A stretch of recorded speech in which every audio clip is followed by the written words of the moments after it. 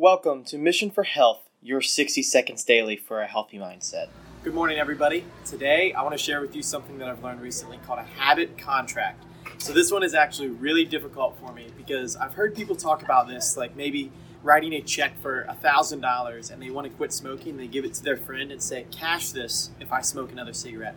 But that didn't really relate to me as much as I've recently found out I know how to write a habit contract for myself now.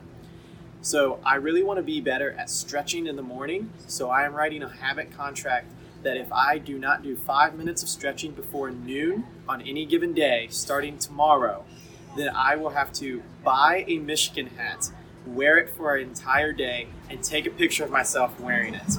So anybody that knows me knows that I cannot stand Michigan because I am the biggest Ohio State fan you probably know. So this is going to guarantee that every single morning I am waking up and doing what I need to be doing because I know that that's going to lead me to success and that's what's going to keep me in check. So I encourage you, if you have a habit that you want to break or a habit that you want to start, write a habit contract.